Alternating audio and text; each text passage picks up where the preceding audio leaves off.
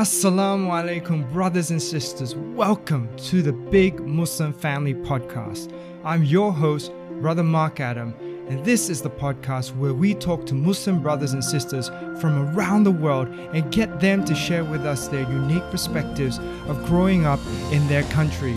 Also, we cover other inspirational Muslim stories such as reverts making their way back to Islam and migrants who left their home country seeking a better life. Thank you for joining us, and don't forget to connect with us on our social channels.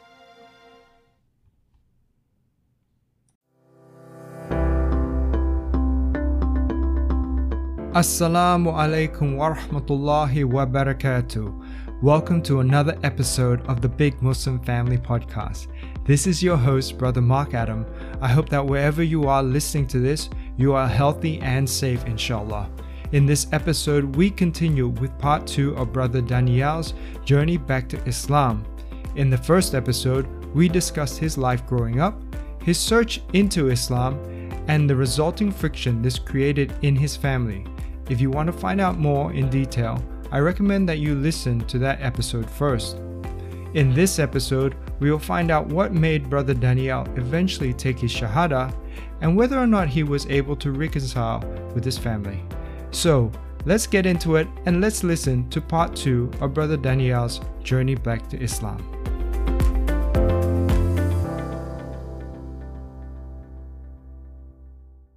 So I want to ask you, so you started to stay at the masjid. So when did you decide to convert to Islam and take your Shahada? Okay, so basically what happened up until that point, it's almost like you want to do a little bit more research, man, to come to that realization. But we must also remember that Allah guides whom He wills and He misguides who He wills as well. So He is the ultimate one that guides and misguides, and no matter how much research you can do, no matter how much understanding you have, even if you know if something is true and pure, that doesn't mean that you're going to become Muslim. You know what I'm saying? Because in the end, it is only Allah who guides, and on that point, I was still doing a lot of research. And while I was doing that research, like I said, they actually paganized Him by making Him divine, And the root of the Son of God doesn't actually stem from Christianity. It actually stems from, I don't know if the greatest adversary known to Ibrahim was Nimrud, if you actually read scriptures, and the Mithraic religion actually has a lot of rulings and roots to the term Son of God, which is something that is pagan that actually came from them. And once that became my realization that this is not pure and it's not true and it's been affected by something else, it can't be. And then when I started researching different scriptures, like in the Hindu manuscript, I think it's the Vedas now, they would actually explicitly mention Muhammad alayhi wasallam by name. They would say that Muhammad, and they would say that his father is the slave of God and that his mother is the symbol of tranquility, which means sakina, and it actually, everything that I was saying about his parents was actually, or he sallallahu alayhi wasallam's parents was actually alluding to them, because that his father's name was Abdullah, so Abdullah means the slave of Allah, and also when you read like the Songs of Solomon, you would also read where they would speak about Nabi Muhammad sallallahu alayhi wasallam. In the 5th Songs of Solomon, they would speak about him. They would say that my beloved is white and ruddy, is chief among 10,000. That is a very explicit prophecy about the Nabi Muhammad sallallahu alayhi wasallam. And that's in the Song of Solomon, chapter 5, verse 10.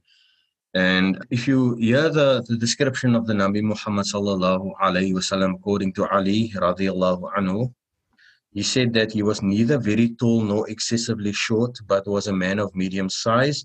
He had neither very curly nor flowing hair, but a mixture of both. He was reddish white. He had wide black eyes and long eyelashes. He had protruding joints and shoulder blades. Between his shoulders was the seal of prophecy. He had a finer chest than anyone else, was truer in utterance than anyone else, and had the gentlest nature and the noblest lineage. Those who saw him stood suddenly in awe of him, and those who shared his acquaintance loved him. Those who described him said they had never seen anyone like him before or since. So if you listen to what Ali radiallahu anhu says, he says he was reddish white. And according to Nabi Sulaiman alayhi salam, which is reported in the Songs of Solomon, he said, "My beloved is white and ruddy." And if you read in the description of the dictionary, white and ruddy actually means healthy reddish color. So this is already a perfect description of him. And authentic hadith says he was reddish white, which is like, it's like matching. You know what I'm saying? It's like, it can't get clearer than that. And we know also in the conquest of Makkah, the Nabi Muhammad sallallahu alayhi wasallam had 10,000 Sahaba with him. And this prophecy was given to Nabi Sulaiman alayhi salam way before Muhammad sallallahu alayhi wasallam walked this earth. And this happened on the 10th of Ramadan in the year of 8 al-Hijri. And he had the conquest of the 10,000 men with him. And this is a perfect view of what the Bible is saying about Nabi Muhammad sallallahu alayhi wasallam. So for me, it was like, it's like kind of fitting together. And Nabi Isa alayhi salam says, I have to go away, but don't worry, in a sense, I will come and send someone. He actually says, I'll send someone who will guide with the truth. He doesn't say something. So the thing is where a lot of Christians get this wrong is that, and Nabi Isa alayhi salam says, he doesn't say she or it, he says it. You understand what I'm saying? Mm-hmm. And because he says this, he's actually attaching a gender that is coming. You know what I'm saying? Yeah. And the thing is that the Christians actually say this is the Holy Spirit. But if this is the Holy Spirit in the sense, where's the gender? There's no gender attached to a spirit, because how could we know what it is? You know what I'm saying? And this is also another perfect description of what Nabi Isa alayhi salam is actually given about in the account of the Bible, of course, with regards to Nabi Muhammad sallallahu alayhi wasallam. And he will come and he will guide everybody, because if you read actually all the prophets before Nabi Muhammad sallallahu alayhi wasallam, they said worship Allah alone and have no partners, and that is the straight path. That is what they said in essence. But also every prophet was sent to their people, and they were never sent to mankind. They were only sent to their people, like Nabi Musa alayhi salam reported to have said in the Bible, "Hear, O Israel, the Lord your God is one." And that already describes that Allah is alone. And Nabi Isa alayhi salam said the same thing. And he's saying he has only come to give the message to the lost sheep of Israel. You understand what I'm saying? And then he goes on and he says further that, but I have to go because technically someone is going to come and he will guide all of mankind. And this is exactly what Islam is, or not Islam, because Islam has been there from Nabi Adam alayhi salam when he was created. But from the advent of Muhammad sallallahu alayhi salam, this is a perfect description of that. You know? Subhanallah, so for me, it was like, it's just mind-blowing, you know what I'm saying? This is obviously the straight path. This is the path that I'm supposed to follow. You know what I'm saying? Alhamdulillah. Subhanallah, thank you so much for sharing, because that's a really deep, you're backing it up, looking at other scriptures and bringing it back to Islam and checking the things. And that's a very deep, well researched, I guess. So after all of that, then did you say, okay, I'm ready, down to the masjid, or you were at the masjid already and said, okay, I'm ready to take Shahada? No, there's no way. Wow. Okay. So after all of that, then did you say, okay, I'm ready, down to the masjid, or you were at the masjid already and said, okay, I'm ready to take Shahada? No, there's no way. Wow. Okay. That is not what happened. Like I said to you earlier, Allah guides whom He wills, and He must guide who He wills. You know what I'm saying? And I remember this actually happened on the 12th of April in 2011. Right, I was sitting in the masjid, and there was a few brothers. They went on Umrah, right? A few brothers with their wives, they went on Umrah. And this Sheikh Taufa, he has a very nice way of doing things where he has like mini durus in the week. Like every night, durus is class for those who don't understand. Okay. He has like a class every night from Monday up until Thursday night. Well, Monday up until Wednesday night, because on Thursday night they do something. There's some other things that they're like the activities and things like that happen in the masajid. So basically, from a Monday to the Wednesday, you would have like different classes, and whenever they would come musallis from Umrah or from Hajj, Tuesday night would be the night that you would actually ask them to come in front and relay their stories about what happened to them, how was the experience in Mecca, and all of those kind of things, Then upon hearing one of the brothers' stories, this was after Maghrib, I was already following the movements of Salah, what Salah is, and how to move, all the movements and all of those kind of things, basically getting the physical part used to it, But at the time I wasn't Muslim yet, and I had no inkling in my mind that I was going to become Muslim. And I found something strange happening with me when I was sitting on the mat. Not strange in a weird way, but I was basically rocking forth on my knees, back and forth. I was like, must I become Muslim? Mustn't I become Muslim? Must I become Muslim? Mustn't I become Muslim? And this was going on for a time, and I was looking or feeling very uneasy, you know what I'm saying? And what actually happened was I actually felt this whole peaceful, tranquil presence on both sides of me. I can't explain it. I'm sure you'd hear about rivets that things happen to them that they can't explain. And I actually have felt this sort of descend upon me, a very peaceful, calm feeling. And after the brother relayed his story that what happened to him on Umrah and those kind of things, I immediately went to the Shaykh after that, because normally everyone greets after the little class, And I said to him, you know what, Sheikh Taufa, I want to become Muslim. I was actually standing in front of him and I was crying. And I don't cry easily, eh? And I was crying so much, and don't go home yet. Brother Dale would like to become Muslim. At the time, my name was Dale. But at the time I was already researching names, what names I would like to choose and those kind of things. So that's basically what happened. The brothers stayed, and I said my Shahada, and I became Muslim.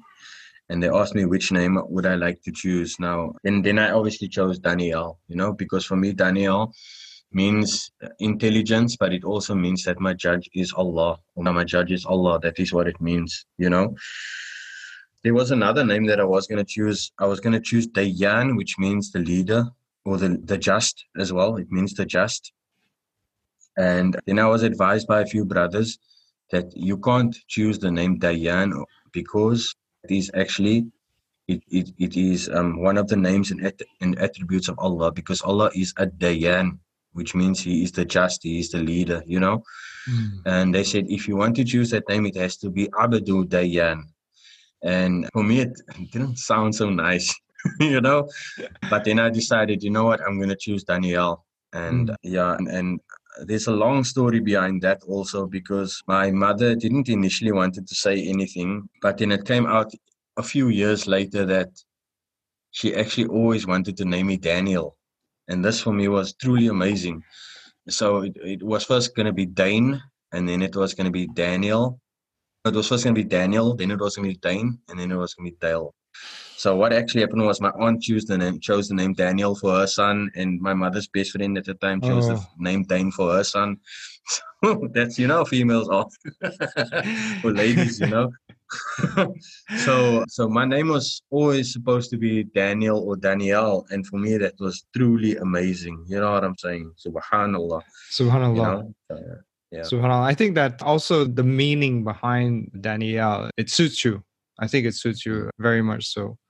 So alhamdulillah, thank you. That's amazing. So tell me, when from the Shahada that you took, from then on, what was it like for you? How you kept staying at the masjid?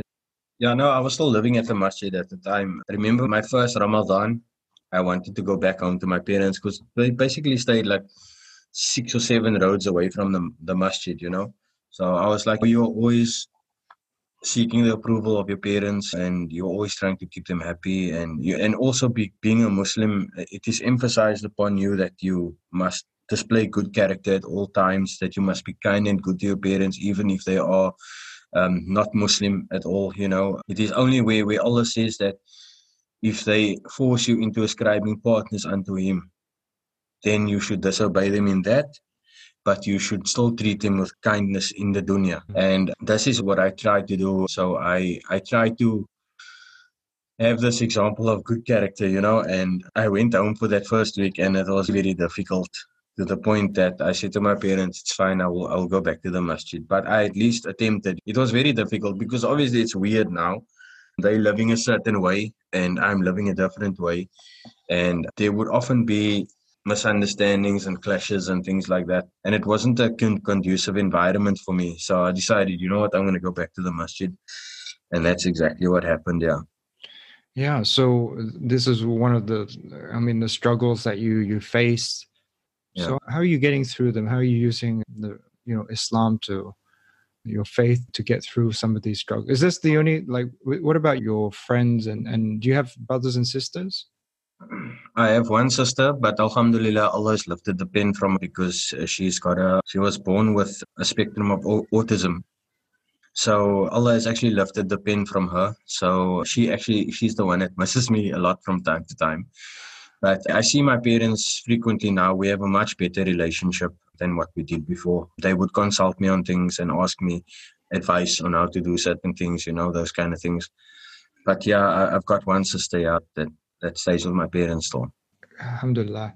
And how long did it take you from that, when you took Shahada, to kind of get onto, relatively good terms with your parents? Well, I would say up until 4 years ago, it wasn't really good because I would still sometimes I would actually still live at home with my parents. It was a constant struggle of living at home and then renting out and living at home and then renting out. Because obviously, like I said, you as a child, you are trying to display good character to your parents, seeking that approval and that acceptance, it was very difficult. And then I just decided in, you know what, I think it's going to be better rather for me to just say Assalamu alaikum and rather just live on my own.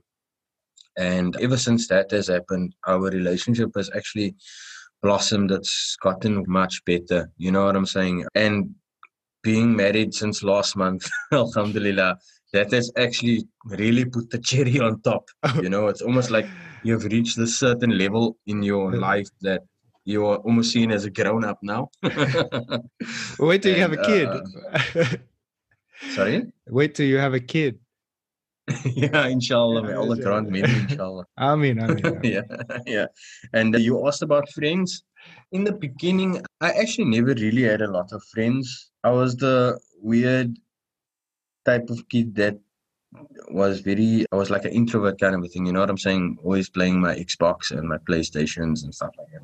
But also learning about how to train and gym and things. I used to do all of these things at home. I would probably say in my lifetime, from adolescence up till now, I'd probably have about 10 to 15 friends. When I became Muslim, a lot of them actually just fell away. Obviously because I'm not living the same lifestyle that you're living now. Because obviously, how it goes, these parties and things happen at parties and, all of those things. So because I'm not doing those kind of things anymore, I would actually start losing friends, and we are not obviously on the same wavelength anymore. So even though when I see them, I'm still nice to them, I'll greet them and things like that. But I just think that that Islam has really changed a lot in that sense. So yeah, I don't have a lot of friends. The only friends that I have at the moment now are my wife's friends, which is like 3 or 4 people. And then obviously some of the brothers where I locally attend and other brothers abroad. Because there's one thing that I forgot to mention, that while I was living at the masjid, every night, different family actually prepared supper for me. Oh. From everybody in the masjid, and that is a lot of musallis, so I would become well acquainted with everybody and I would make like a lot of friends. That's why if I go to that area in Goodwood, that is Goodwood, I stay in Belgravia, different suburb, they would still ask me how I am, those kind of things, So yeah, that was a wonderful experience. I got a little bit fat as well because of that. But Alhamdulillah. yeah, they're not. If you could say friends, like on a friend level, a friend is someone you actually take as an intimate type of person. But as Muslims, we are all friends in a sense, But you will still have that special few that are very close to you. But the community is very well known to me, Wherever I am, they do recognize me and they speak to me and they ask me how I am and those kind of things. So Yeah. yeah, I think it's important. I think, alhamdulillah, you had that support system there for you, especially given your background with your family and growing up. You really needed another close support system with you once you converted.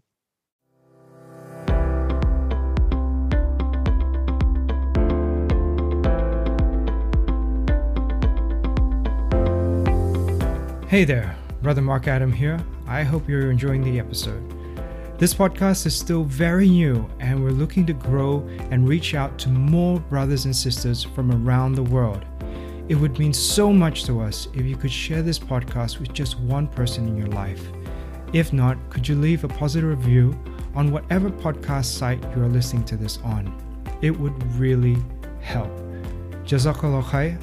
And now, back to the episode.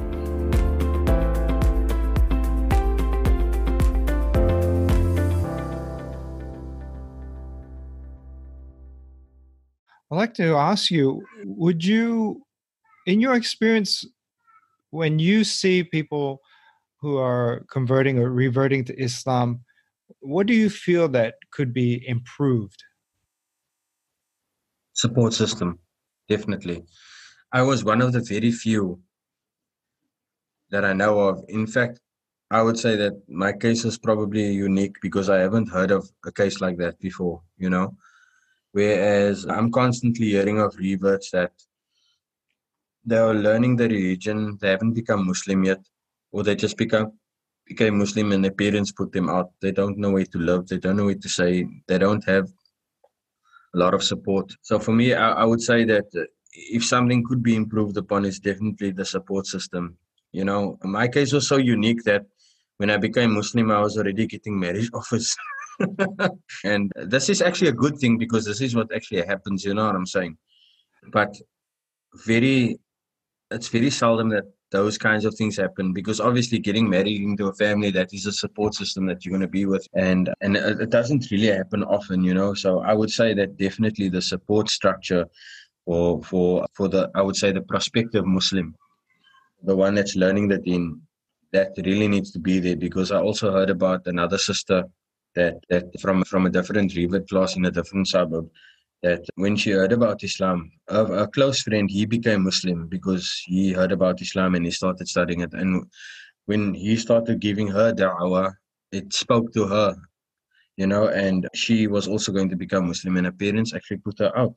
And I mean, that is a very dangerous situation, that you're putting a female out in a world that has no support structure, that has no safety, you know what I mean? And we're living in a time where gender-based violence is a huge thing.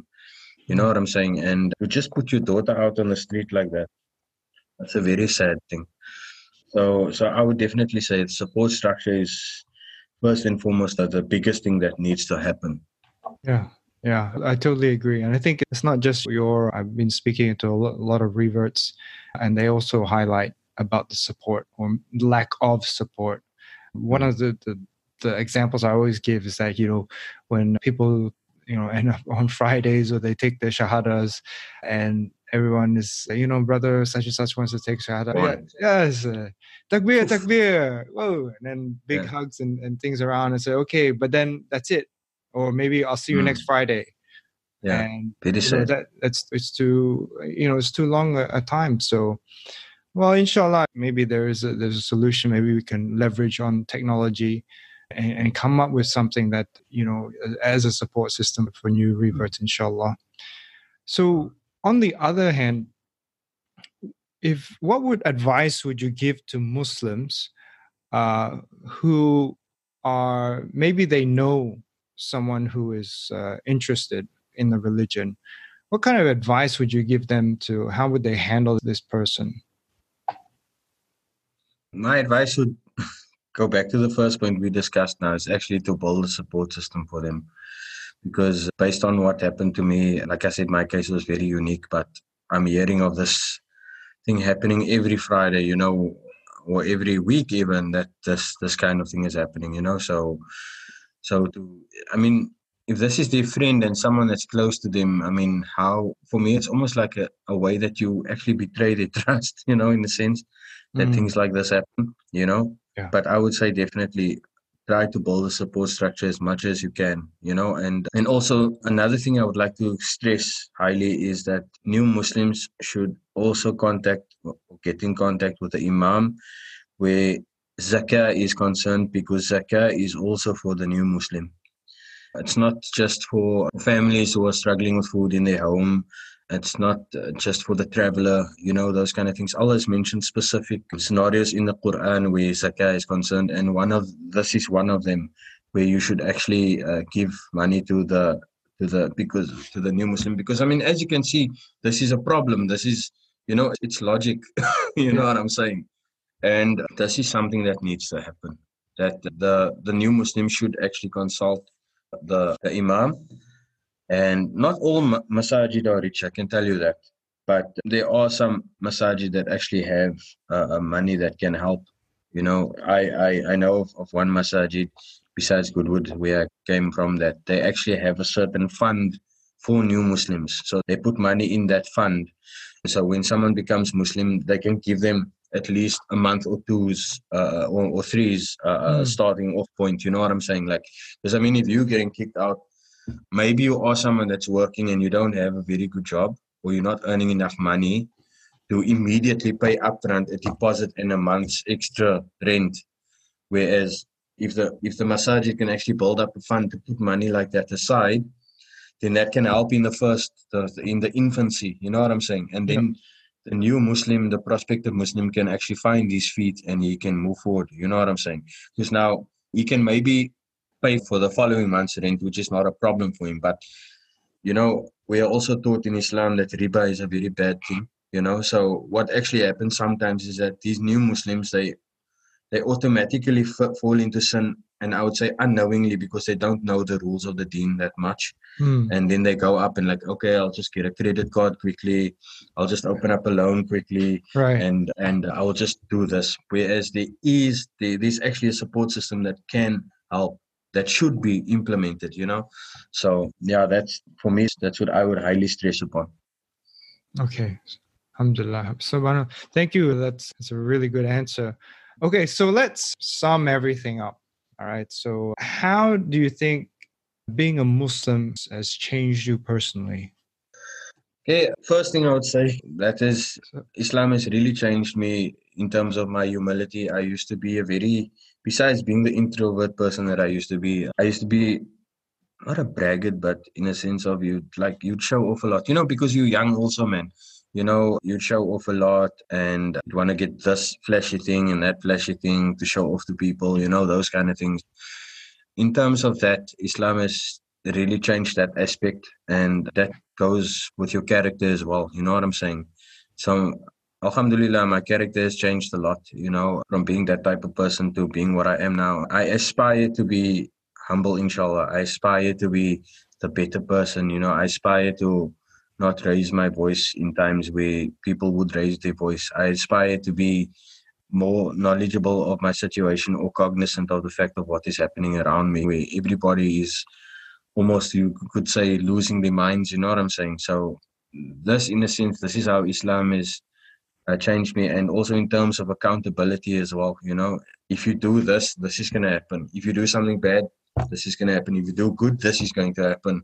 So always seeking the reward of Allah, and always seeking that good deed, especially following up a good deed if you have done a bad deed, those kinds of things. That is how Islam has changed me, and also wanting to learn the deen, wanting to know more about the deen, because I firmly feel that, because in a sense I was like that before I became Muslim, always wanting to learn and find out more. This is what Islam is now, or has cultivated even further into me, where that is concerned. Learning how to recite Quran, learning how to recite it with tajweed, getting a proper tajweed teacher, learning how to speak Arabic, getting a proper Arabic teacher, sitting in durus where you are learning about the tafsir of the Quran, classes on even simple things that people neglect, how to make wudu, how to make salah. Because many Muslims, they tend to make salah, but there's certain things that sometimes is lacking. You know what I'm saying? Like your attitude in your salah, all of these kinds of things, For me, I would give that advice also to what you would term born Muslims. And I actually have a understanding where born Muslims are concerned is that we are actually all born Muslim and upon the fitrah, and until we become a certain age that either our parents change us or we change ourselves, or we follow the religion of their religion. You know what I'm saying? So yeah, for my advice for born Muslims in a sense, I would say go ahead, go learn your deen, because there was this one time, and I will never forget it. At the time, I was working in the Central Business District in Cape Town. And I used to frequent the masajid there now. The Malay Quarter is in the Central Business District, and there are probably like 20 masajid in the area. So when the adhan goes, you're hearing adhan in Cape Town like it's no thing. You know what I'm saying?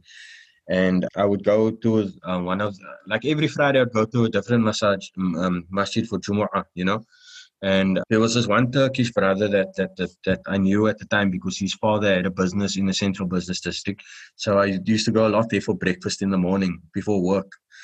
And he said to me once, my father told me that you became Muslim, and don't worry, now that you're Muslim, you're going to Jannah. And that didn't sit well with me, because for a good ending in the akhirah is something that you must work for. It's not something that you're just going to get, okay, you're Muslim now you're going to Jannah. That is a misconception that most Muslims have as well, Yes. So always work for your akhirah, and always gain the good deeds of your Lord and learn about his book, Don't be negligent for the fact that, okay, I'm Muslim now, I'm going to Jannah, I don't need to study the Quran, I don't need to learn how to read or recite, those kind of things. Very, very important. So, I mean, brother, thank you for that beautiful response. It's been an amazing journey. Thank you so much for sharing. Alhamdulillah. It's been amazing talking to you about this. And thank you so much again for spending the time to come on here on the Big Muslim Family podcast and to share. I hope that inshallah this becomes an inspirational story for those Muslims listening to this, for those who are reverts, and also for us, the born Muslims as well. So assalamu alaikum. Wa alaikum assalam wa rahmatullahi wa barakatuh.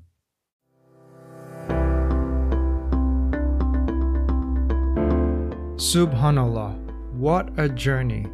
I think that this is one of the most powerful stories I've recorded so far. I feel blessed to have met this brother, and I'm very grateful to be able to share his story to you. So what did you think of the episodes? Let us know on our social channel.